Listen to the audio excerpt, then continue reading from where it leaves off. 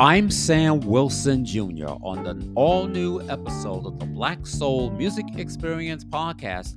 I'll be doing an artist profile on the maestro, the late Barry White.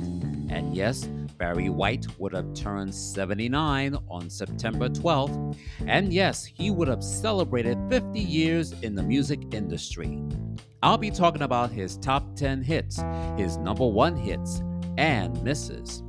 I'll be talking about on how he formed the female trio group Love Unlimited and his 40-piece band, the Love Unlimited Orchestra. I'll be also talking about his acting debut in the movie Coonskin, as well as making guest appearances on all of our favorite TV shows, as well as doing voiceover for our favorite commercials, and being a part of the WRKS 98.7 KISS FM family in New York City, as the station changed its format to classic soul and today's R&B.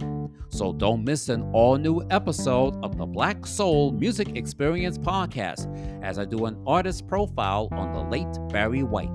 Premiering this coming Tuesday, available on Apple, Spotify, Google, Amazon Music, iHeartRadio, or wherever you get your podcast.